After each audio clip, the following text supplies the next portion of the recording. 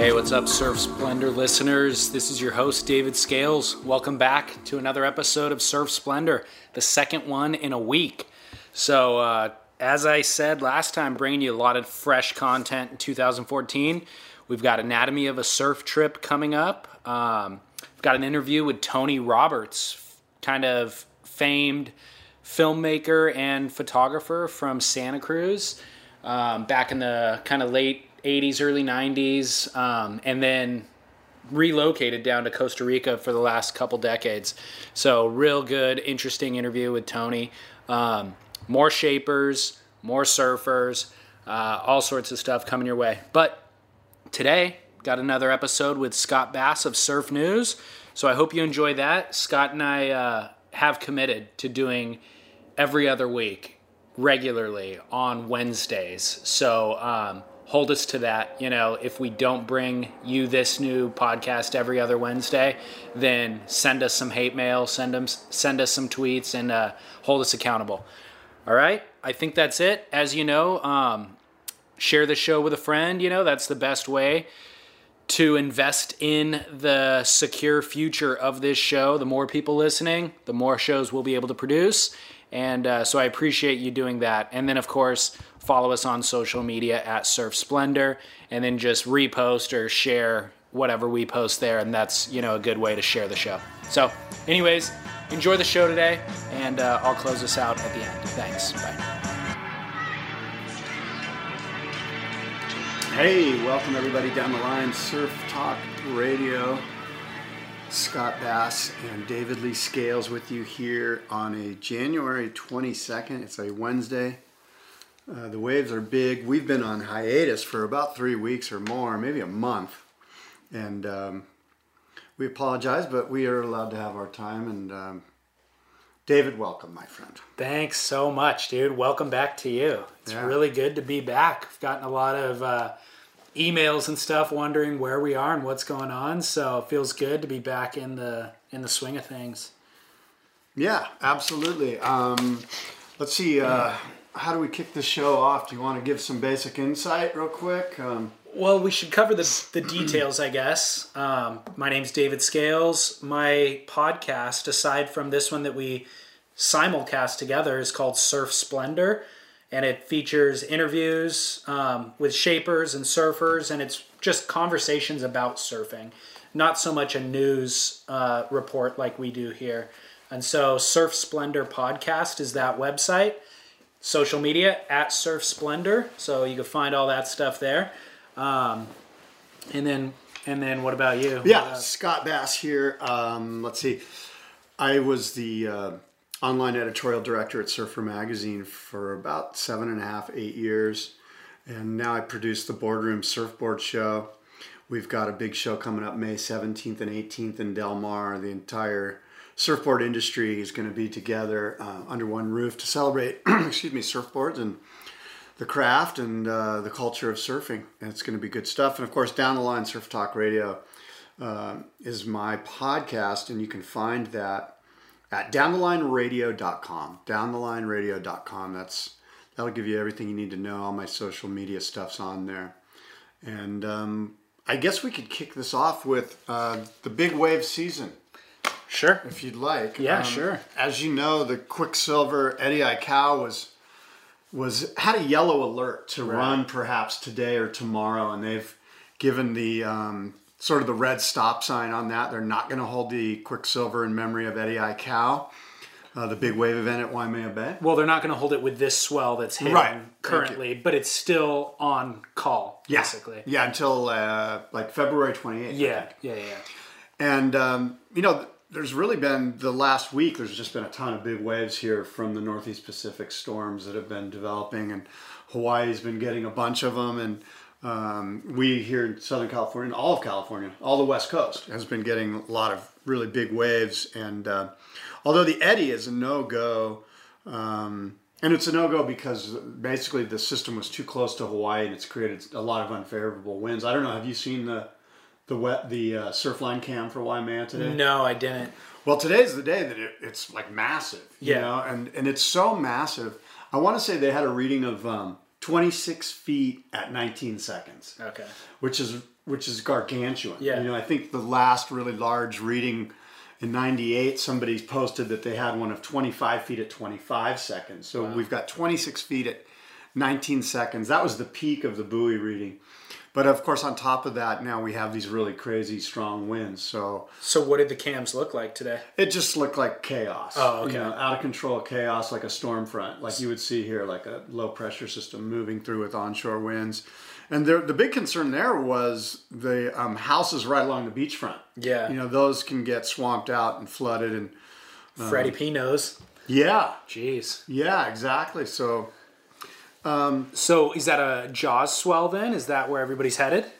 I don't know about today, but as you know, there's been back to back Jaws swells, and there's been some crazy Jaws action. I'm sure you saw Billy Kemper's ride where he gets an incredible tube ride. There's one YouTube clip that's actually, I'll just break it out now. It's my must-see TV moment. And I'll post that on downthelineradio.com, and David will have it on surfsplendorpodcast.com as well. And it's, I did some YouTube search for Billy Kemper. There's a great one on Surfline. Mm-hmm. But I was doing some YouTube searches of the same wave from a different angle. And there's one clip that has 3 rides back to back to back. It's Billy Kemper, somebody else, and Ian Walsh. And they're all 3 getting incredible tubes of Jaws paddling in. And it's been interesting, that it seemed like forever Jaws was this unpaddleable spot. It was just assumed that all you could do was tow. And a couple of years ago, there was some paddling. Last year, there was a lot of paddling. And now it's like, that's all they're doing out there is paddling. Right. And it must be a thing where, look, the waves aren't quite large enough, so it's a paddling event, and the wind is light, and that helps a lot. I read an interview with Shane Dorian a month or 2 ago. I think it might have been the one that Stab Magazine did. But he was saying basically that it's so unusual to get favorable winds there, which has allowed them to paddle. He's like, in the past, they would have tried paddling as well, even when tow surfing was more popular, but they didn't get the winds for it. And so I don't know why now in the last year or 2, they seem to be getting favorable winds. Another thing is just that, I don't know whether the interest in paddling came first or board builders came first, but they're building bigger boards now than they ever have before, and bigger blanks are being produced, which weren't previously. And so now they just have the equipment available, that they didn't before. Yeah, you bring up a great point, because that's the one thing that I've noticed is I think that there's been, a large leap in big wave paddling, Jaws type surfboard design. Like they're doing with the bellies of the boards. Yeah. These are, this is a different realm, and they require different bottom contours and stuff like that. And you can really notice it when you watch these 3 waves. You watch Billy Kemper's board, and, I'm not exactly sure what's in the bottom contour or how it's designed, but I know that it must be an interesting time to be one of these big wave shapers that's making these boards for these guys, because I think they're going through a lot of unique changes, and they're finding out a lot of neat stuff. Yeah, I talked to Eric Arakawa and Pat Rawson about it a while back, like last year, I think, and they were saying that, the blanks that they had available previously simply weren't big enough. And even in shaping machines can't accommodate a 12-foot long gun, So they've had to modify that and have blanks produced that can now accommodate. And so, now that that's available and kind of more available, I guess, to the mainstream, we'll start to see more guys doing it. So we've had these great paddle days at Jaws, and I guess, my question to you, David, is, do you think Red Bull is bummed that they basically canceled the Red Bull Piahi Jaws paddling event, which had this crazy waiting period of like 3 years, and last year they pulled the plug on it, just figuring, it's just a bad idea. Why did they pull the plug? Well, why is it a bad idea? Well, that's a good question. Yeah. And I think the reason that they pulled the plug, they said it was just kind of like, well, look, it's probably going to be hard to logistically pull it all off. But I think that there was some political stuff. I think, Hawaii is a political beast. Each island's got its own little group of power brokers, if you will. Yeah. And I think that on top of the fact that you do have, we thought it was rare to get paddling days at Jaws, although we've been getting a bunch of them. It was certainly thought that it was going to be rare to get that day. and all the logistics of getting the webcast set up on this area that's, sort of semi-private public land, and it's very, they don't want it to be overrun with people gawking at the event, and so the production of the webcast and on top of course, then the political stuff that I talked about, I think that there's a lot of people that were like, this is lame, let's not do this, the power types there. And there were some that were like, hey, we're getting paid, we're doing it, and I think that when push came to shove, it was like, you know what, for the sanity of the island, let's just not do this thing. And Red Bull kind of went, you know what, it's probably a good idea. We're going to catch as much backlash from this as we will positive spin. It's hard to say. I mean, they might catch local backlash, but they'll get a lot of mileage out of it in terms of marketing dollars. I mean, the marketing, the media that was produced out of just the invites that went out, they were really cool boxes that they sent to everybody. And the YouTube videos that were posted from that and the hype surrounding it, I feel like they probably sold enough energy drinks to make it worth their while, You don't want to burn the local community. That's not a good business model either. But I'd be surprised if it wasn't worth their investment. I would think, like, look at the Flutog that they do, the Red Bull Flutog, where they do those flying contraptions. It's just a big, crazy circus, basically. But that is their business model, is creating these circuses, and then they don't need to sell advertising because everybody's posting YouTube videos about it.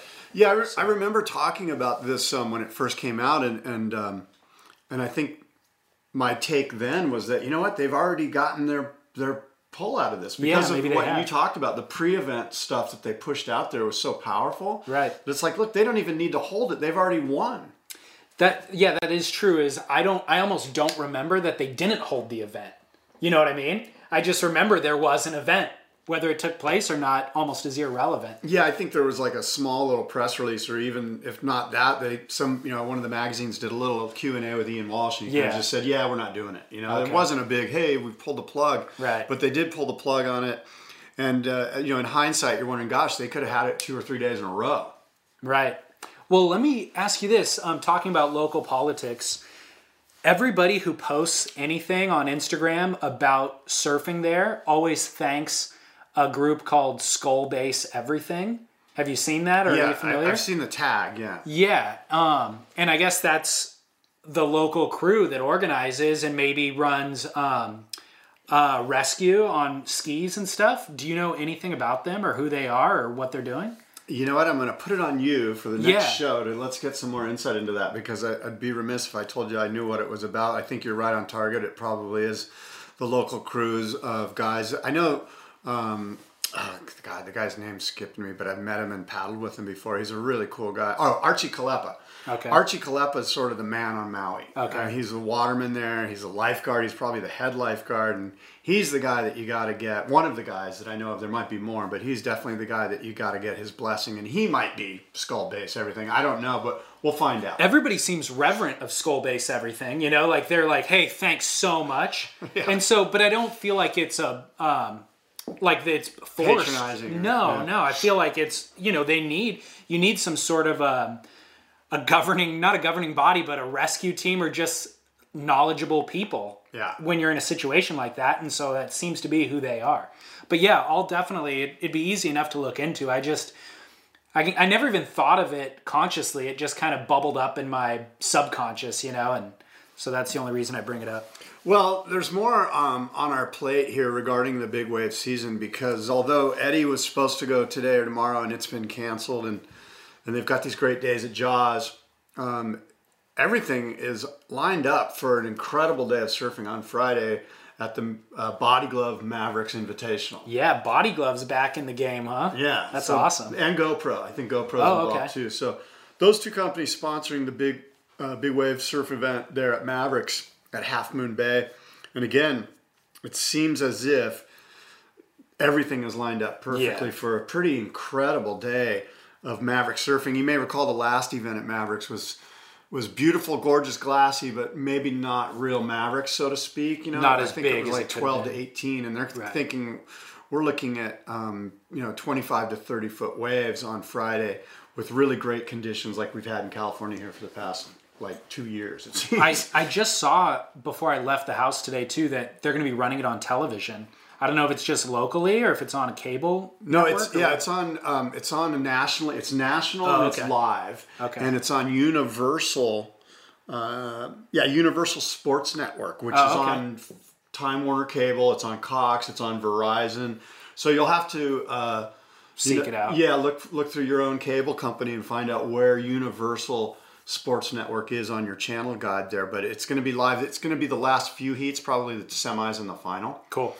But yeah, that's interesting, and certainly the first time in the history of big wave surfing that we've got live coverage of an event. Do you know the structure of the contest? I do. How do heats run and points work? Yeah, well, vaguely I know that there's 4 6-man heats. There's 24 guys invited, and it's just a 50% advancement to a 6-man final. Okay. And if you go on to Maverick's Invitational, you can see the heat draw. I was going to, send you an email and say, hey, let's pick a winner, but it's really like, it's kind of a crapshoot. Oh, yeah. And I will say this, though, as far as picking a winner there, all these guys charge big waves really good, and they're all capable. So I always look at it like, well, who's the competitive guy? Like who's worn the jersey many, many times and knows not just to catch big waves and which waves to catch, but knows how to compete in an event. And so there's guys like Peter Mell's one of those guys. He won it last year, right?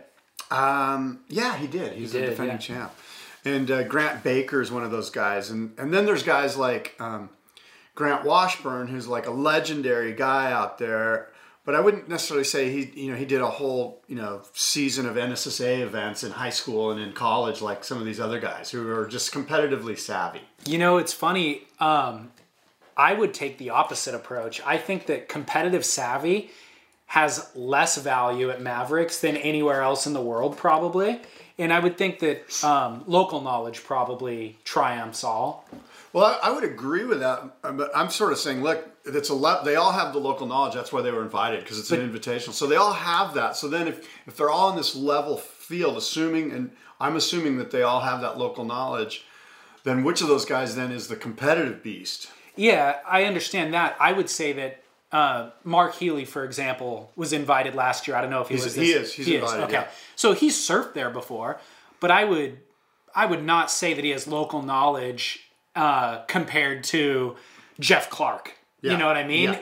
There's a lot of different levels of local knowledge. Well, I when I saw Healy on there, I go, that's a guy that's not going to do well because I don't see him as a competitive beast. He's just a free surfer, big wave guy. Right. But there's guys like Zach Wormhout who surfed in high school and college and before that, all through Santa Cruz at the steamer, wherever. He was just a competitive guy. Yeah. He's a guy that I would look at and go, you know what, he could win this thing. I think it's up for grabs. Any of those guys who are invited could definitely win it. Well, you look at past winners and, Flea is a guy that had competitive savvy. He was a guy that's been through the competitive realm. Greg Long. Yeah. Greg Long won the NSSA Nationals at Lowers. Yeah. In 3-foot waves or whatever it was. What is your paper? Peter Mell. What does your paper say about Slater right there? It said that I was at the event. I was going to tell you that if you get a chance, David, to go up there and get on the boat, and you might be able to pull it. You've got some pull. You should do it. It's really, really exciting. Really? You need to make some calls and do some stuff and talk to the wife and all that. Yeah. But if you ever get a chance to go up there and get on a boat and go out there and watch the event, it's incredible. And I did it the year Slater was in the event. Oh, okay. And it was awesome.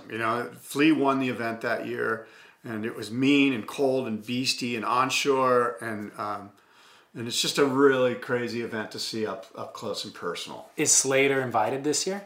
Slater's not in it. Okay. No. Did you see the Mavericks documentary that came out this past year? I'm not sure that it doesn't ring a bell. Okay. It came out. I didn't watch the whole thing. Surfer Magazine had it for free for like a day, 24-hour, Yeah. And now it's available on iTunes. But in that day, I watched 30 minutes of it. I didn't watch the whole thing, but it's a documentary specifically focused on the wave itself at Mavericks.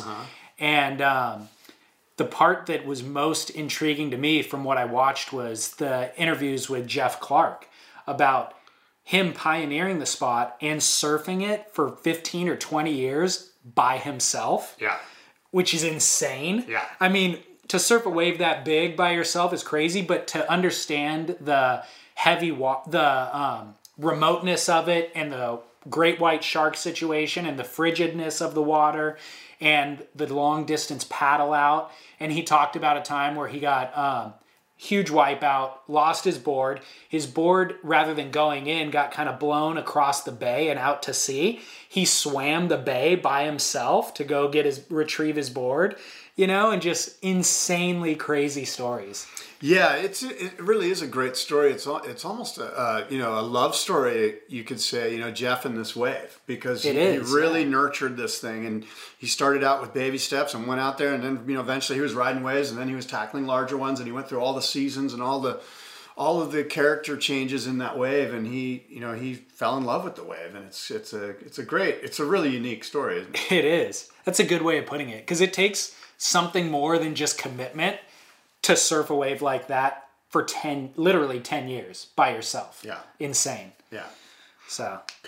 Well, one other sort of interesting big wave thing that's totally off the radar is that the Nelscott Reef event happened yesterday or the day before in Oregon. And this is a big wave event that used to be on everyone's radar. It was part of the Big Wave World Tour.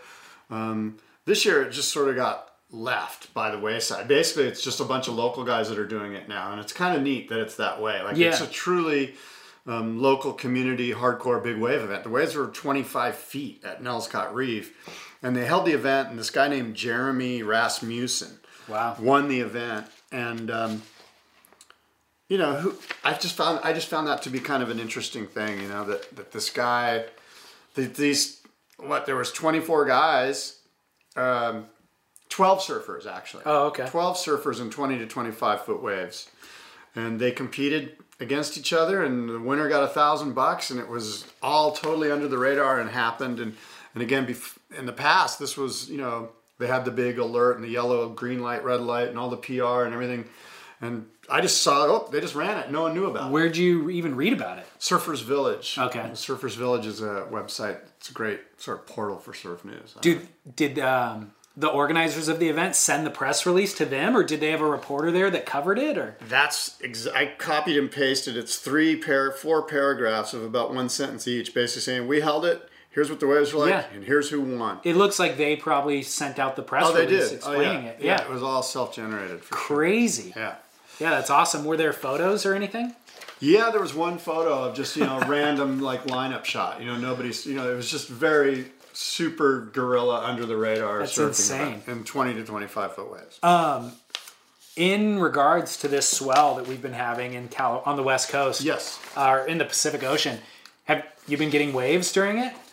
I have. Yeah, where you been surfing? I've been surfing at my home spot, and it's been pumping, and we've been getting a lot of big waves, and it's been good though. Yeah, it's been real good. Okay, it's been really, really good and super fun, and like any Southern California wave, it gets crowded, and it is what it is.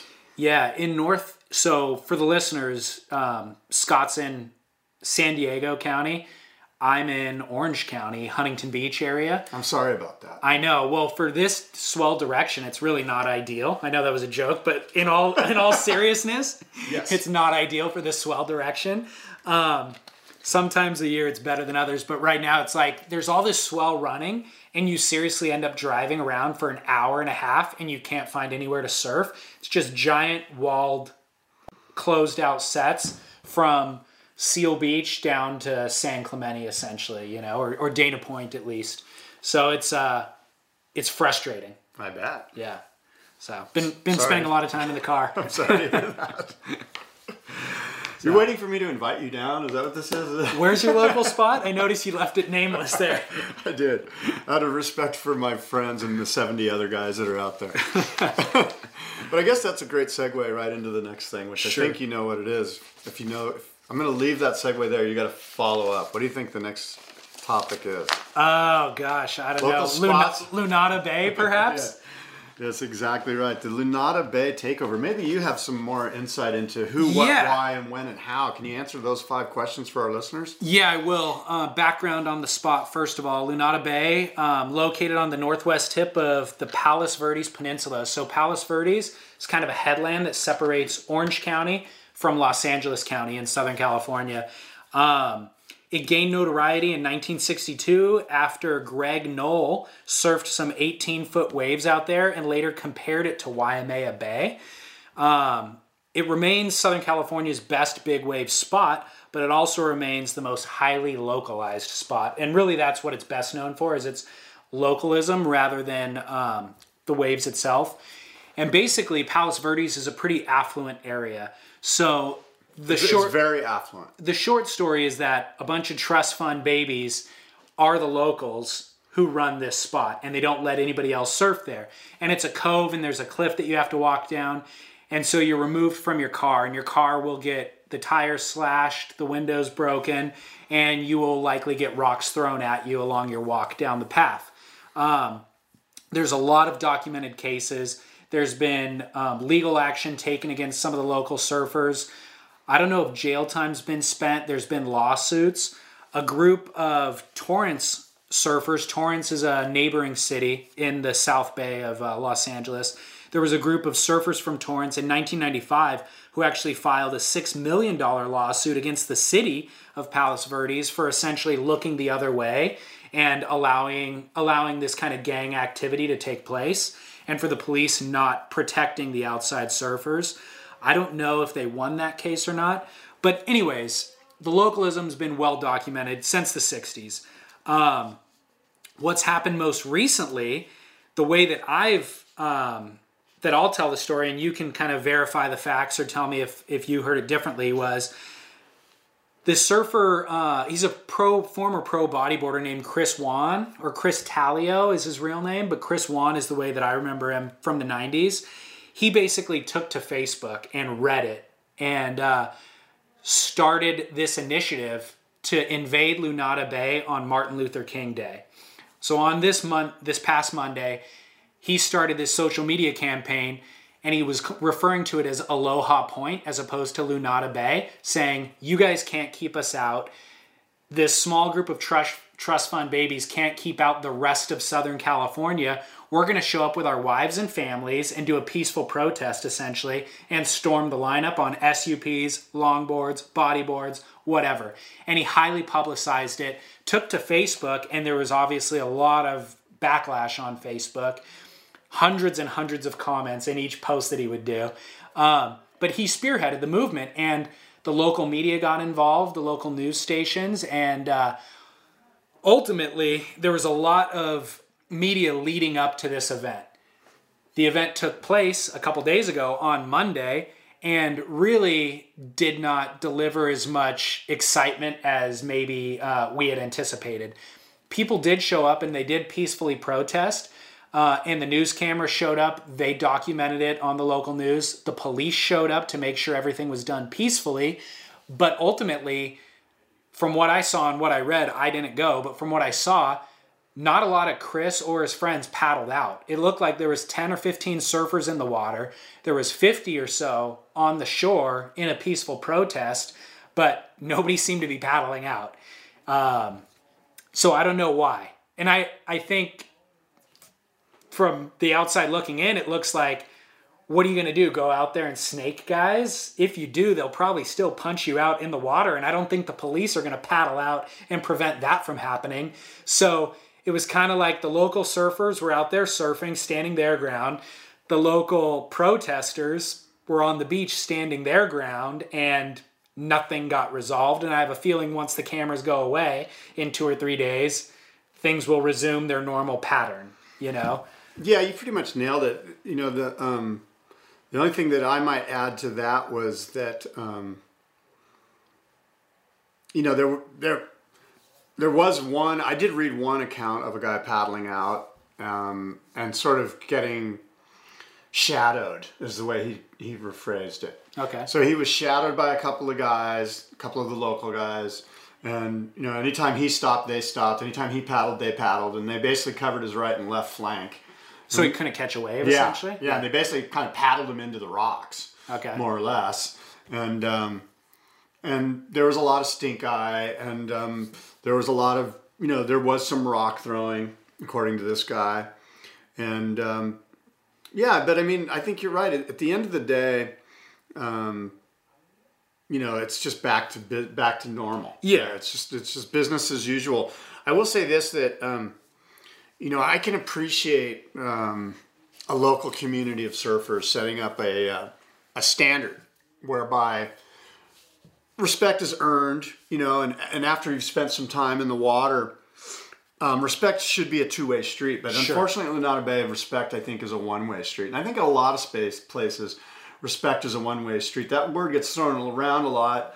But if you actually go out there and wait your turn and sit your turn, they're not going to say, hey, yeah, come on, you've earned a spot. They're just going to keep on taking advantage of you. And so at Lunada Bay, that's the case. Respect is still a one-way street. And it's unfortunate.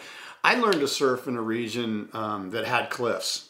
And you had to go up and down the cliffs. And as kids, we were protective of our lame little spots. They weren't anything like Lunada Bay. But we were basically immature punks, Eventually, we grew out of it. And my take on any of this, I think there's a difference between localism and territorialism. Okay. Localism is sort of the thuggery aspect of it. I think everybody has some territorialism in them. I'm not saying it's good or bad, but and this analogy was referenced a lot online. Was if you go to Allen Iverson's basketball court in the Bronx, you just can't roll up and say, "Hey, throw me the ball, I want to play." You got to kind of earn your way into the game. Okay. And I think that's a pretty good analogy. And I think after a certain amount of time on the basketball court, they will let you into the game. Sure. But I don't think that that's the case at Lunada Bay. I don't think you're ever going to be invited into the game. I think that there's a lot more demand on a lot more finite resource at Lunada Bay. There's other basketball courts probably in the Bronx that you could just walk over to and play there, and it's no different than Iverson's basketball court. The reason you would play on Iverson's court is because you want to play with Iverson. You know what I mean? Whereas Lunada Bay, it's kind of like the waves are the best there, and there's worldwide demand or certainly statewide demand that wants those waves. Well, I'm talking about any basketball court in New York City. Like if you and I roll up from Southern California, we're like, hey, I got my new sneakers, I want to play basketball with you guys. They're going to be like, who's this guy? Right, of course. And so I just threw Allen Iverson out there as an example, as a way to kind of spice up the analogy. Yeah, but I think, so the question is, this is one isolated scenario, Lunada Bay, but the reality is we've touched on this scenario when we talk about the North Shore of Hawaii, and it takes place everywhere across the world probably. The question that I ask you is, does localism serve a purpose, and does, the means justify the end in protecting a commodity? Does that... Well, I think that I don't know if localism is the word I want to wrap my my answer around, but I think that there is a place for protecting the resource. Okay. And in some fashion, I sort of I don't know if I respect, but I appreciate the fact that they're holding down the spot to a way that it was in the past. Every other spot in Southern California has 75, 100 guys on it when it's all time. Right. Or more, as many as it can handle. Anyone's going to paddle out at any time. Could be 100, could be 150. But there at Lunada Bay, they've done a good job of sort of just keeping it in 1975. And although if I'm the guy that's getting hassled, I'd be bummed. From a 30,000 foot level looking down on it, I semi-appreciate that they're doing it. Okay. I don't think it's right, but I appreciate it. I know that sounds hypocritical, or it sounds like I'm not making sense, and I'm not. No, it does. I'm not really, It does. But I do look at it. The ultimate litmus test for me with surfing is Duke. What would Duke Kahanamoku say? If Duke could show up on the beach and see everything that went down there, that goes down there, would he be, whose blessing would he give? Would he give the blessing to the Lunada Bay locals, or would he be like, hey, this is not aloha, this is not cool, this is not what surfing's all about. Right. This does no good. This is an extremely self-absorbing, self-centered reaction. Right. And it's childish, quite frankly. It's extremely childish, you know? And I think that's the way the Duke would handle it. Duke would say, this is stupid. You guys are idiots. Right. Like, this is not what I'm about, and this is not what surfing is about. Okay, so from that... However, real quick, let me also say that I'm being hypocritical. Because there are times, even where I surf, that I can be that self-absorbed, immature jerk. You know? And I'm not proud of it. And I do my best not to be that way. But there are times when there's just too many guys in the lineup. And at some point when there's 5 waves coming in every 5 minutes and there's 70 dudes, somebody's not going to get a wave. Sure. And oh, by the way, somebody's going to get a wave. And generally, it's the guys that have been there for a long, long time, that have paid their dues, that have put their time in at the basketball court. We all have that bipolar mentality where it's kind of like you have ideals that you want to try to achieve and these intellectual thoughts and ideals. And then you have your animal instinct that kicks in, of course. So I think we can all relate to that.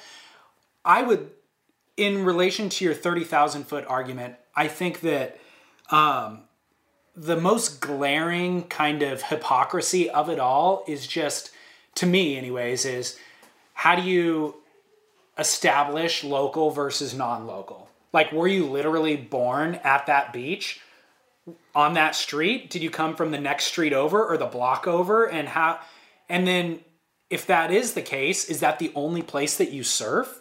When Rincon's pumping, do you not go surf Rincon? Because if you're that committed to your local spot, then you can't go surf Rincon. I think when you go to Rincon, you realize you're not that guy, that there are those guys there, and then you take your place in the proper hierarchy.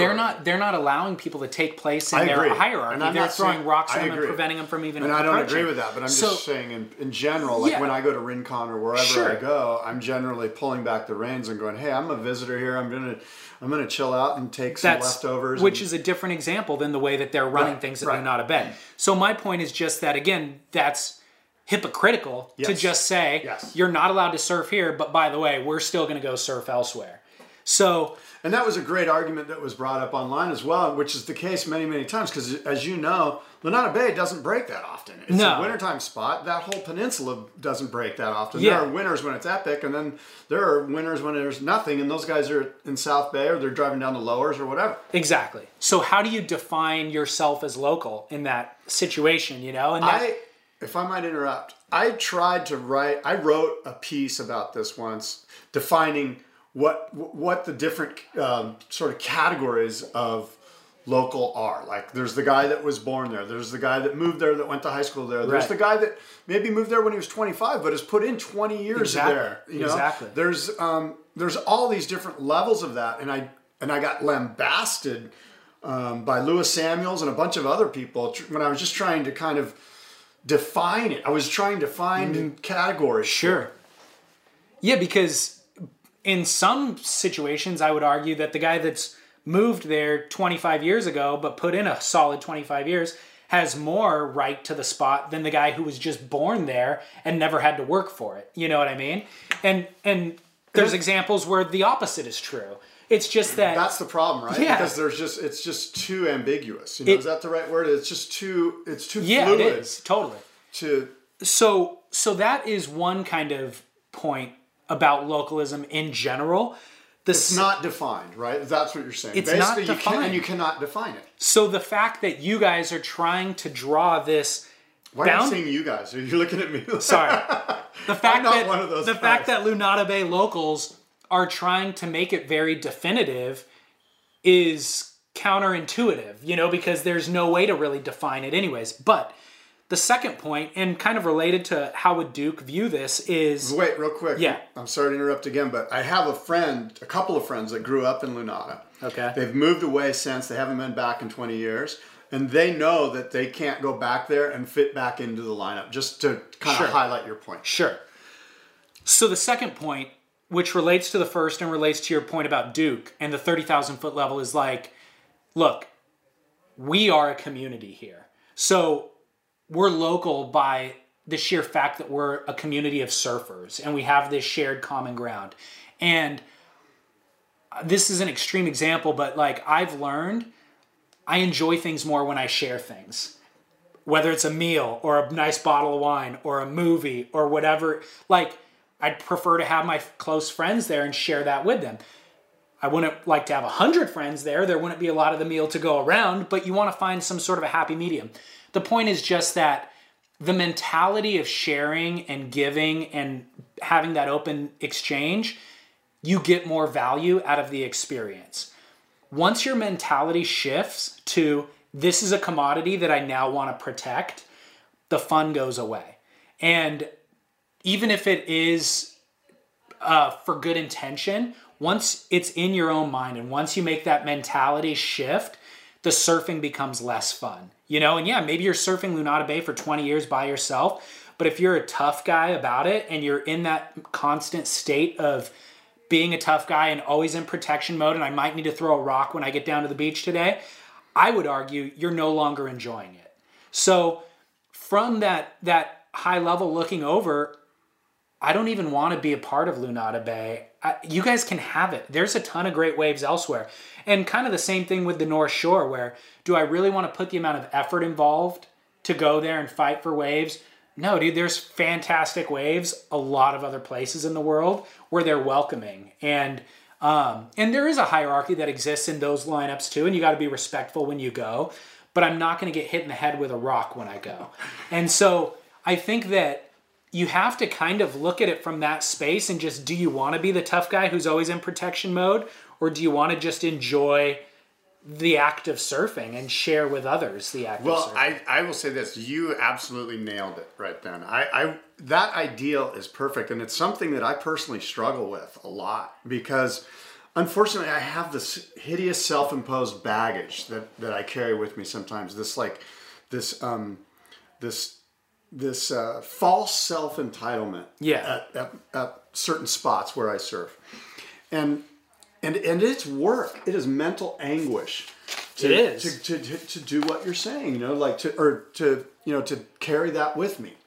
And I really appreciate what you said because it really sinks in with me personally. Like it's something that I'm trying to overcome. It's hard to be in a constant state of zen, you know, and always be there. You seem to be there. No, I'm definitely not. But that is where you want to be, and that's what surfing is, and that's what surfing represents. And you bring up Duke, you know, that's what Duke represents. And so, I don't know, this is kind of the opposite of that. You nailed it. You know? I'm thinking you nailed it right well, now. You inspired me, David. I'm not kidding. I'm psyched on what you just said. Well, let me inspire you further by saying the crowds are inevitable. If you live in Southern California, or the North Shore for that matter, the crowds are coming. There's no way to fend it off. And so you're fighting a losing battle if you are those guys in Lunada Bay. Yeah. I hate to tell you. You know, so I don't know about that, though. I would say that, look, we admitted at the beginning of this segment that it's back to normal. Like, they sort of won, in my opinion. They showed up. They were enforced down there. They weren't letting people get past their little area down there. I've been down there. Yeah. And, you know, they had the Chris Wan or whoever started this protest, they had their moment. But as you know, it was sort of like lackluster, and now it's back to normal. And as you mentioned, the geography there, I think it's just going to stay the same way it is. And also, as you know, the cops, it seems like they just showed up to say they showed up. They still like to turn the other cheek because those cops are run by those residents that pay taxes to pay for that cop department. And believe me, they know who their boss is. And there's a bunch of really well-off, long-established Los Angeles people like judges, bigwigs that live up there and play golf up there. And it is like, if there was ever like, you know how they say old money, like in New England, like there's like New York old money, you know? Yeah. That's where the old money is in Los Angeles. It's on the Palos Verdes Peninsula. I don't want to get into a big debate about that, but Why not? I do. Well, no, just kidding. Because it's not necessarily surf related and it's politics and all that. But I agree with you in a sense, but I also could present counter arguments. What I will say in relation to whether or not they will reign forever is even Rome fell. You know what I mean? They're not going to reign forever. God, you're just hitting home runs with these quotes. No, but it's true. It's kind of like they won this little battle maybe where the press is going to go away and they'll continue to surf their waves for another 10, maybe it's 20 years. But again, they're going to do it with that pit bull mentality and enjoy it less than maybe you or I would enjoy going and surfing San Onofre with a bunch of our friends this weekend. You know? Yeah. So who won the battle? Who won the war? And yeah, I'm with you. I don't even want to be in that war. There's 2 books that were written about this, novels that I found on the Encyclopedia of Surfing. One is called The Tribes of Palos Verdes by Joy Nicholson. And I guess it's semi-autobiographical. It's a novel. It's based on her experience surfing there as a young teen. And then the other one is kind of a book about politics written in 1956. But he references the ugly picture of surfing in Palos Verdes. And that's called The Ninth Wave by Eugene Burdick. And so, again, talking about... 1956? The book was published in 56. Wow. And it's You guys have been assholes for a long time. It's a book about politics, but I guess he references his surf experience there. Huh. So crazy, right? Yeah, that is weird. I know that, the PV Cove was like the surf club, Palos Verdes Surf Club. They surf those big wooden kook boxes out there at that big left there that goes into, that's outside of Haggerty's out there. A lot of history. We should have commissioned Chaz Smith to write a book about it. I ran into Chaz Smith at Starbucks. Way. Yeah, it was cool. Talk. We just kind of said, hey, we were like... How did you recognize one another? I know what he looks like, you know. I'd seen pictures of him, and I rolled down and went, hey, I interviewed you. Saw Chaz written on his cup. He's a cool guy. It was good stuff. Okay, cool. Did you get any more juice out of him? No, it wasn't. Like I say, it was like in passing. Like I was in my car, and he was walking across the street, and I rolled down the window as I was driving, Okay, cool. But yeah, man, that'd be a good book, right? Yeah, David's referencing Chaz Smith's Welcome to Paradise, Now Go to Hell, which is a great, fun read about the North Shore of Oahu. Which we covered, and you interviewed Chaz, and people should look up that episode because it's actually really good. And they should read the book as well. Since we talked about it, though, Zach Weisberg at the Inertia wrote a review on the book. Did you read his review? No, I didn't. It's pretty good. It's pretty insightful, and he has some skin in the game, so to speak. He has a relationship with Chaz, and it kind of spawned the Inertia, and so it's not like necessarily a great book report, but it gives kind of more background and insight and juicy gossip into the whole politics behind it. So I'll post that on Surf Splendor Podcast, so you guys can read that if you want. And then Chaz did an interview with a local television station in San Diego. I'll post that as well. Did you watch that? I have not seen that. No. I don't even know what station it is, but it was just like San Diego News or something. The interviewer was the worst anchor interviewer ever. Just like this really high energy, balding, overweight dude in a suit. Trying to relate his scuba diving experience to the surfing experience. And Chaz is, of course, in his jeans? Helmet Lang jacket and tight jeans and trying to deflect the guy's enthusiasm and just kind of get to the points. So it's pretty funny just to watch their interaction. Okay, cool. So. Well, sadly, I want to mention that here in Southern California, Bruce Jones passed away. And if you don't know, Bruce Jones was one of California's, an icon, really, a shaping icon in Orange County in the Huntington Beach, Sunset Beach area. And it sort of happened unexpectedly. I don't think anyone expected. I want to say he was 59 years old. And 69. 69, okay. Well, that's still young. Yeah. 69 is still young. Still actively working. Yeah, I think, wasn't he working that day? Oh, I don't know. Yeah, I'm not sure either. But anyway, he was a big part of my show, the Boardroom Surfboard Show. And he was one of my clients, and just a really great guy and a super incredible craftsman. And one of the guys that doesn't get enough credit, and he was well regarded amongst all of the surfboard craftsmen. He's had his business on PCH, which is Pacific Coast Highway. It's Highway 1 that runs through the west coast of the United States. And he had his business on PCH, main thoroughfare, right outside of Huntington Beach, just north of Huntington Beach, since 1973. And so that's where I grew up. It's just, a business that I would see all the time, driving up and down PCH. And I've been in there a lot and shopped in there a lot since I was a kid. So, but to give people a background into Bruce Jones' importance to the surf industry, because very likely, if you're listening to this, you've been influenced by him in some way. He worked with Hobie Alter at Hobie Surfboards, Gordy Surfboards, and even Dick Brewer Shaping Boards. He started in the gluing department at Hobie, worked his way up to be a shaper. He also worked at Clark Foam, cutting stringers and making custom rockers for shapers. He was the #1 beta tester for the modified Hitachi hand planer, which is a common tool that shapers use. So he helped identify, and modify that tool for surfboard shaping by finding proper hand angles, cord placement, that sort of thing. He designed blanks for Clark Foam and for US Blanks. So a lot of the foam blanks that current shapers are buying and using and making surfboards out of were designed by Bruce Jones. And he was still shaping boards daily. His son Brock has been shaping daily with him for years. And it looks like Brock will be taking over the business and continuing the business and the legacy. So that's good to see. But yeah, just a hugely influential surfboard shaper, and passed away from a heart attack on Saturday, January 14th. So sad moment for surfing, and he will be missed. Yeah, we lost a good one. Yeah. Tell me about your trip to Panama. Yeah. Dude, so I went to Panama. Yeah. Spent like 9 days down there. The waves looked fun. Dude, the the photos waves, that you oh were my sending, I was jonesing because it was flat here when you were down there. Oh, really? Yeah, no, it was pumping, man. So I guess Panama, there's multiple places to surf, but really the place to go is on the Caribbean side, a little island chain called Bocas del Toro.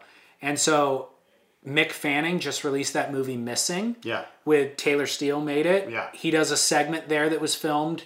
Actually, all of the media that was put out, the main photos of that big right point break, big peak, like a right-hander, was down there at a spot called Silverbacks.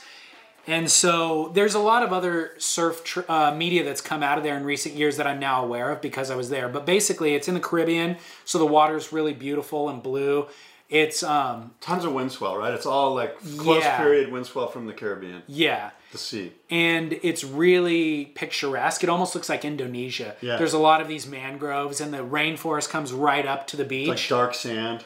It's light sand, real fine light sand, but rainforest right up to the water. Crocodiles? Crocs. Oh, that's totally. There's a crocodile pit between our dock and our hotel that you have to walk over. That's scary. It was, but really beautiful. And the waves, every type of wave, like punchy, dumping, beach break barrels. I've seen some great beach break right on the sand type Right stuff. on the sand. And you had photos like that too as well. And then point breaks, and then that spot Silverback that I was talking about, Mick Fanning scored, where it's like this heavy, kind of slabby right reef break. And when is a good time of year to go there? Now.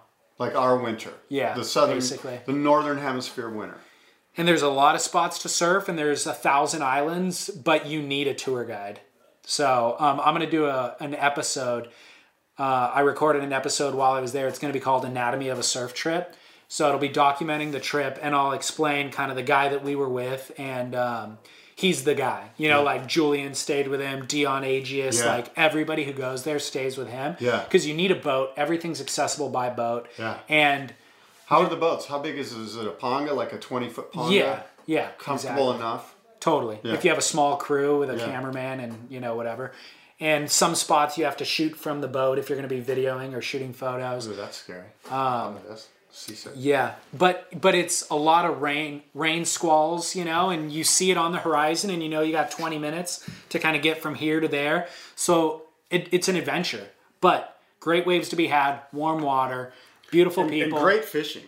Great fishing. That's the upside, is that if you just happen to go there and you maybe get skunked for a day or two, there's an unreal fishing there. Yeah, and the other thing is, like, you can surf 2-foot swell there. You know, there's spots that break at 2 feet. Right. And then there's spots that break at 10 feet. Yeah. So you can... You're in the water a lot. In the water a lot. It's warm. You're in trunks. You're stoked. So we had a really good trip in terms of waves. I got annihilated, dude, with fire ant bites that got infected. Oh my God. I'm looking at David's feet, and it looks like Fukushima, dude. Like you've got some issues there. I got bit by these ants.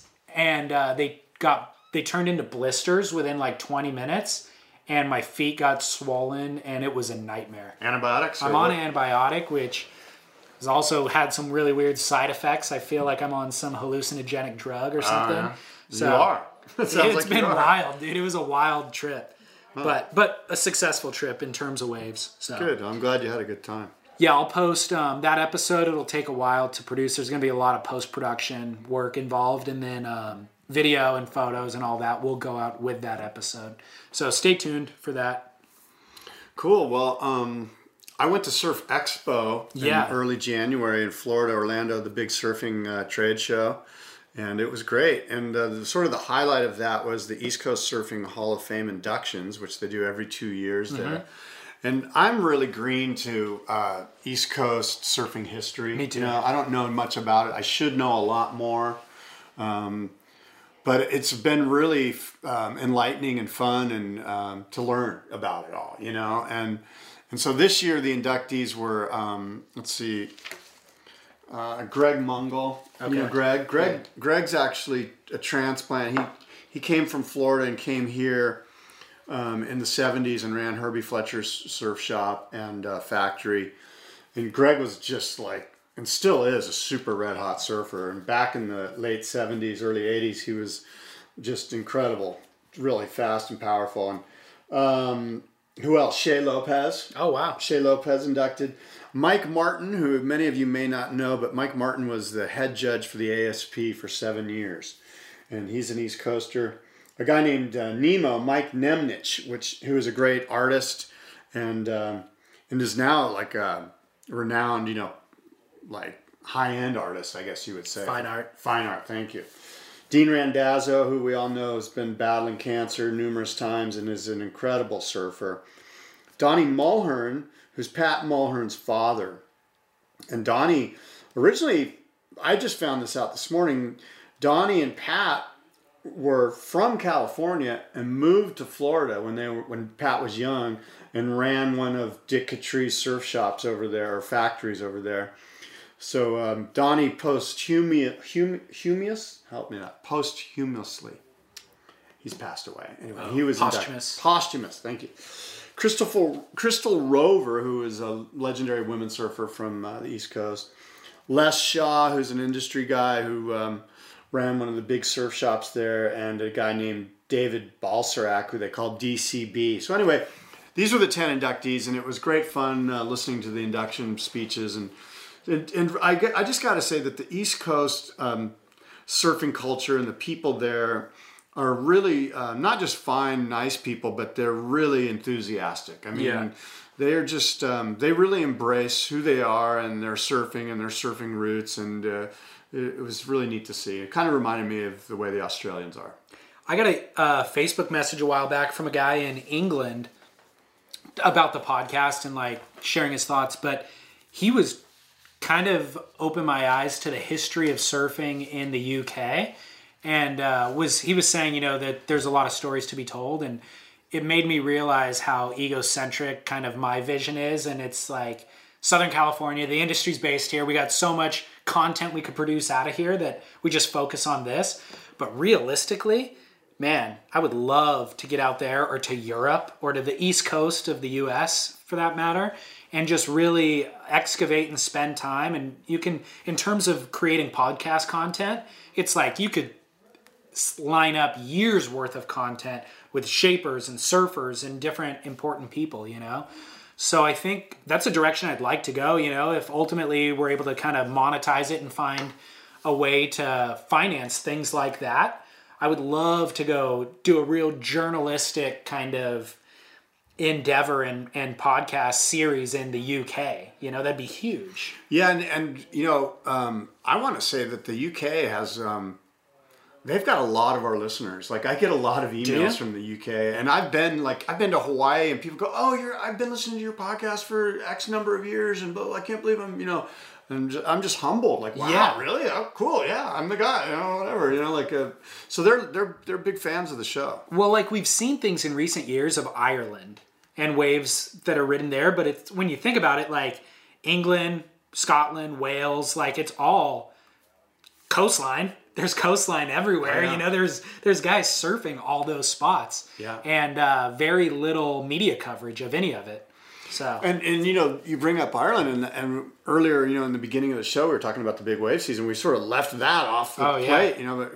But, you know, we've been gone for a month, so there's a lot that we're not going to cover. But certainly, Ireland is right in the double XL running, and Bill Sharp, the guy who runs the double XL, is just giddy because he's got so much content these last, you know, month and a half has just been incredible for him, and there's more to come. You know, Friday we've got Mavericks, and Mavericks is breaking right now. So, did you get sponsored by the Big Wave Tour before this episode? Or? No, it's you know what? It's usually what I fill this season with, right before the ASP Tour kicks off in late February. It's usually Big Wave talk. Yeah, for sure. So ASP for 2014, there's a couple of changes that we should probably discuss really briefly so as not to bog down the show with ASP talk. Yeah. I'd say, first of all, surprisingly few changes have been released by them. They've been really tight-lipped, and on their website it even says, they have a banner at the top that now says, the new ASP.com, ASPWorldTour.com is coming next month. Oh, really? So they're letting us know. They're feeling the pressure that we're putting on them. Like, yeah. Because that's the one thing I hear is, where are the changes? Dude, it's January 22nd, and they've told us very little of... Everybody's saying there's huge changes to come, new ownership, and they've said very little. There was an article in the new Pacific Longboarder that my friend John Brazen puts out, JB, in Australia, Pacific Longboarder magazine. And it was with Rod Brooks, who was with Quicksilver forever. His son was Troy Brooks, who was on the tour in the 90s or the 2000s. And anyway... Superman Air. That's what he was known for. Okay, there you go. I would not have known that. Yep. That's a random fact. Toyed. Rod Brooks said, basically what I read when I read between the lines was, there's not going to be as many changes as you think. Okay. That's what I got from it. Okay. And I'll let you go from there. The biggest change that was just announced is that they're doing away with the one world ranking system. Right. So kind of going back to the way it used to be, basically, where there's the World Qualifying Series and there's the World Championship Tour. And so the way that the 2015 ASP Tour will look, meaning a year from now, is that the top 10 finishers from the World Qualifying Series will qualify for the CT. Yeah. So there's 32 surfers, I should say there's 34 surfers on the World Championship Tour, the WCT.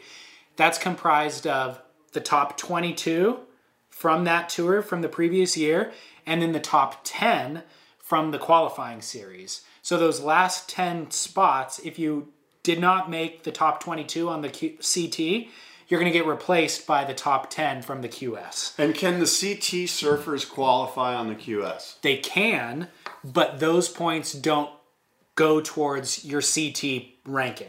Right. Okay, I got you. So guys like Brett Simpson that were on the bubble in this past year was able to re-qualify because points that he got from the QS added to the points that he had from the CT. So you got to do a lot of work if you're in the back part of that CT ratings board, right? Specifically, you're going to have to surf more contests. Right. Yeah. So if it looks like you're going to be in between spots 23 and 32 on the CT, for those who are currently on the CT, if you're going to be in that back 10, you want to start doing QS events and garnering enough points on that tour alone to qualify in the top 10 of the QS. I think what we're going to want to look for is after the Australian leg, and I think there's 3 events. I think there's Margaret River, Correct. Snapper, and Bells. Correct. If you're a guy on the tour that didn't do well in those 3 events, you're all of a sudden looking at those prime QS events and you're going, I need to sign up for those. I need to be in those because things aren't going my way on the CT. That would be a wise decision. Yeah. The other... And I was saying there's 34 surfers on that tour, 22 plus the 10 from the QS. The other 2 people are ASP wildcards. Not injury wildcards? Or They're ASP wildcards specifically. I don't know if one of them's an injury and one of them, I don't know. Huh. I think you're right. They probably are injury wildcards. And then there's usually sponsor wildcards in specific events in addition to that. How do they get in? The sponsor wildcards. So Dane Reynolds into So there'll be more than 34 in an event. Well, on the tour there's 34, but in an event maybe there's 36. Right. Maybe that's the way that works. So yeah, you mentioned Margaret River was added. Karamas is back. That's worth noting. And also on the women's world tour, they added Fiji and Trestles to that event or to that tour. So those are the only changes that have been released as of now. Well, I know that my fantasy surfer club's getting geared up. We're going to do a thing this year where we award prizes for each individual event, and then of course an end of the year cumulative award will be given. So sweet. Our little private club, we're all geeked up. Sweet. Yeah. Let's see. I've got one final thing here. I've got. Yes. Well, do you have a best song ever? Oh. Not really. No, you don't have any Stevie Wonder for me, or I could pull some up real quick.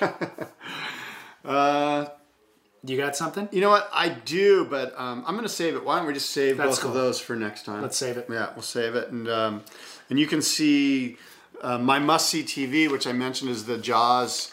It's basically a montage of 3 great rides at Jaws. My must-see moment is Mikala Jones' GoPro video he released this week. Did you see that? No. So Mikala Jones, Hawaiian surfer who's transplanted to Indonesia for the past few years, lives a real nomadic life and surfs most notably that wave Apocalypse, which is just like this huge right that detonates onto dry reef. It's kind of a closeout, barely makeable, and then dry reef on the end. That's what he's known for surfing, and he just gets barreled all the time. But he released a GoPro video, which was probably the best one ever a year ago. He just released a brand new one, and what's unique about it is the angles.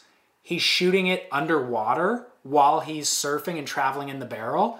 So it's off almost like the tail pad of the board, underwater right behind the fins. So you just see his fins tracking through the water in the barrel and pumping and doing turns and stuff. It looks incredible. So he'll pull it out of the water. So it'll be like one motion shot of like under the water with his fins tracking.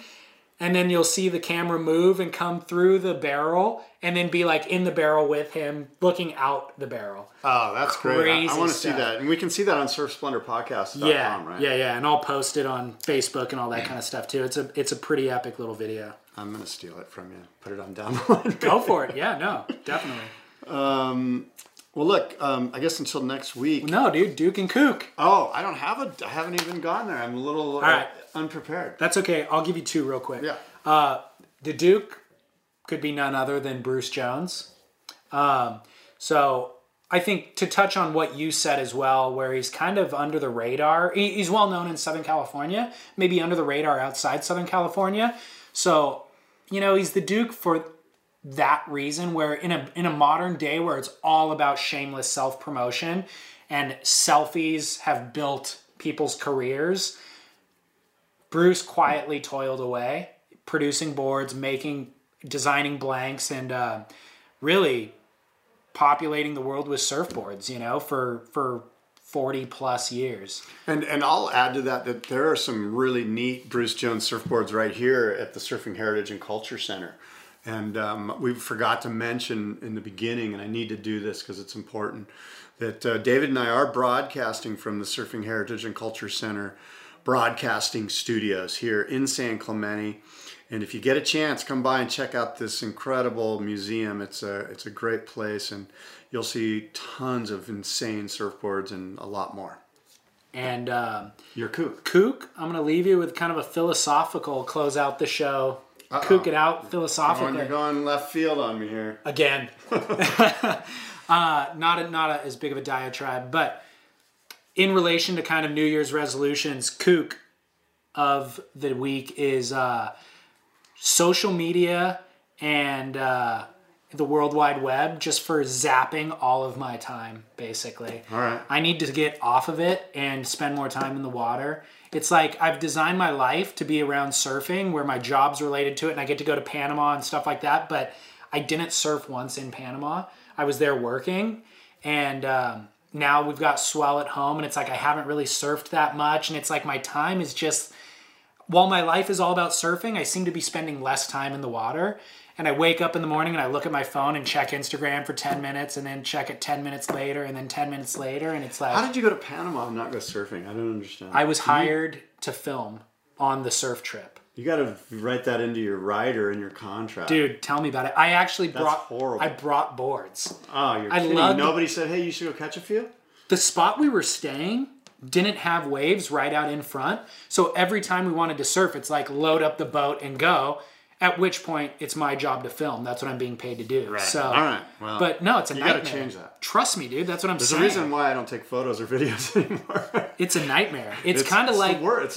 It's like they're dangling the carrot in front of you and then saying, no, you can't eat. It's part of my New Year's resolution is to... Never again. That will never happen. Well, is to redesign surfing into my life. It's like, as much as my life revolves around it, the act itself has slowly kind of faded into the background. I'd invite you to come down to my spot, but it's a local break and I can't tell you where it is. Thanks a lot.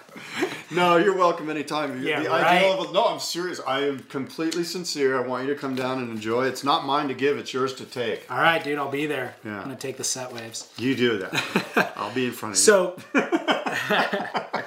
So, kidding. Kook of the week, though, man, is just, I feel like I'm blaming social media for Yes, you taking are. my time. So, screw social media, dude. Okay, all right. I'm off of it. Fair enough. By the way, follow me at Surf Splendor on Instagram and Facebook. yeah. Plug away. Yeah. You know what? I'll leave with this. We've got the boardroom coming up, and we're really excited about it. Again, it's May 17th and 18th. All the major surfboard manufacturers and all the local manufacturers as well are involved, and it's going to be good, man. Who are you guys celebrating this year? Ben Ipa. Thanks for asking. Sweet. Yeah, Ben Ipa, the guy that invented the Sting. And, Is it the Sting or the Stinger? No, I learned that it's the Sting. Not the Stinger. No, all the other ones are Stingers, but Gotcha. his is called the Sting. So I want to pay, proper respects to Mr. Ipa and get that correct. So the Sting, and it's going to be a lot of fun, and we're going to have all sorts of legendary characters there. Dude, I'll be there. Del Mar 17th and 18th. I want to do live podcasts from there. I need you to do that. Let's do it. If I actually go through like producing and lining people up, will you sit in for the hour? I will. If you can do that, I will promise you 45 minutes. Can you allocate a space for me to do it? Yes. We can almost make it like part of the show. Like come and watch it live. Yes. All right. We can do that. All right, cool. Let's do that. All right. Done deal. So until next time, I'm at download. Well, go ahead. Yeah, well, until next time, but when is next time? We said we want to do this weekly. Yes. Are we going to do this weekly? We have to do it weekly. Well, that's what we said, and then it was supposed to be Tuesday, and then it ended up being Wednesday, and then it was going to be 11, then it was 12. If we can't even get the first one on the books, how are we going to get the second one and the third one? Can we do it? Yes, we can. We need to do it. That's my New Year's resolution. Let's okay. commit to trying to do it because we have to get traction, as you know. Yeah. To get a sponsor that's like, hey, we like what you do and you do it every week, and I want to be involved in this. So my schedule's flexible, and I can make it work whenever, but at the same time, I think we should just pick a date and make it the same date every time. Listeners can now know like it'll be uploaded at this time every week, you know? And so Tuesdays aren't good for you? Tuesdays work, dude. That's fine. Okay, Tuesdays are good for me. So let's do like Tuesday at noon. So let's aim for Tuesday at noon. For the listeners, that means probably Tuesday evening. You can download the show. Yeah, it should be Tuesday evening. You should download the show. Weekly or every other week? Weekly. Weekly. What do you think? What do you say? I would love to do weekly, but what's practical? Every other week is practical. Let's do every other week. I'm doing Surf Splendor every other Monday. So then let's do this the opposing. All right. Every other Tuesday, I'm going to put it in my calendar. Okay. So listeners, we need you to hold us accountable. If we're not doing it every other Tuesday, send some hate mail to Scott Bass at... No, I'm at downthelineradio.com. My email is surftalksandiego@gmail.com. surftalksandiego@gmail.com. And David's email is hello@surfsplendorpodcast.com. Also on social media at Surf Splendor or facebook.com/Surf Splendor. Continue the conversation with us, right? Yeah, please do. Get involved in the show. Without you guys, we can't do it. So keep shooting us the emails and the Instagrams and by the way, next time let's touch on all that. We've got so many great emails and Instagrams and tweets from you guys, and we want to acknowledge you all, and we appreciate it. And we got some good stuff, and we'll get to that next time. Let's promise to do that next Tuesday. 2 weeks from today. 2 weeks. All right. Until then, adios. And that's today's show. Thanks for tuning in. Thanks to Scott Bass for co-hosting. And thanks to the Surfing Heritage and Cultural Center for allowing us to broadcast in San Clemente. I'll post a link to their website on our website, surfsplendorpodcast.com. And they've got a great website and just an amazing resource for surfing history. So definitely spend some time on that. Check it out. All the links to everything that we discussed in today's show will also be on surfsplendorpodcast.com.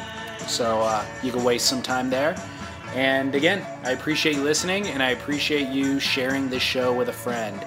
Also, if you listen in iTunes or Stitcher, or wherever you listen, make sure to rate the show And I'd also appreciate if you left a review for it there, good, bad, or ugly. Just that helps people find the show, and then also reading those reviews helps them commit to whether they want to listen or not. And it's just kind of a good deed for other listeners. Thanks again. Appreciate it. This is your host, David Scales, signing off and saying mahalo.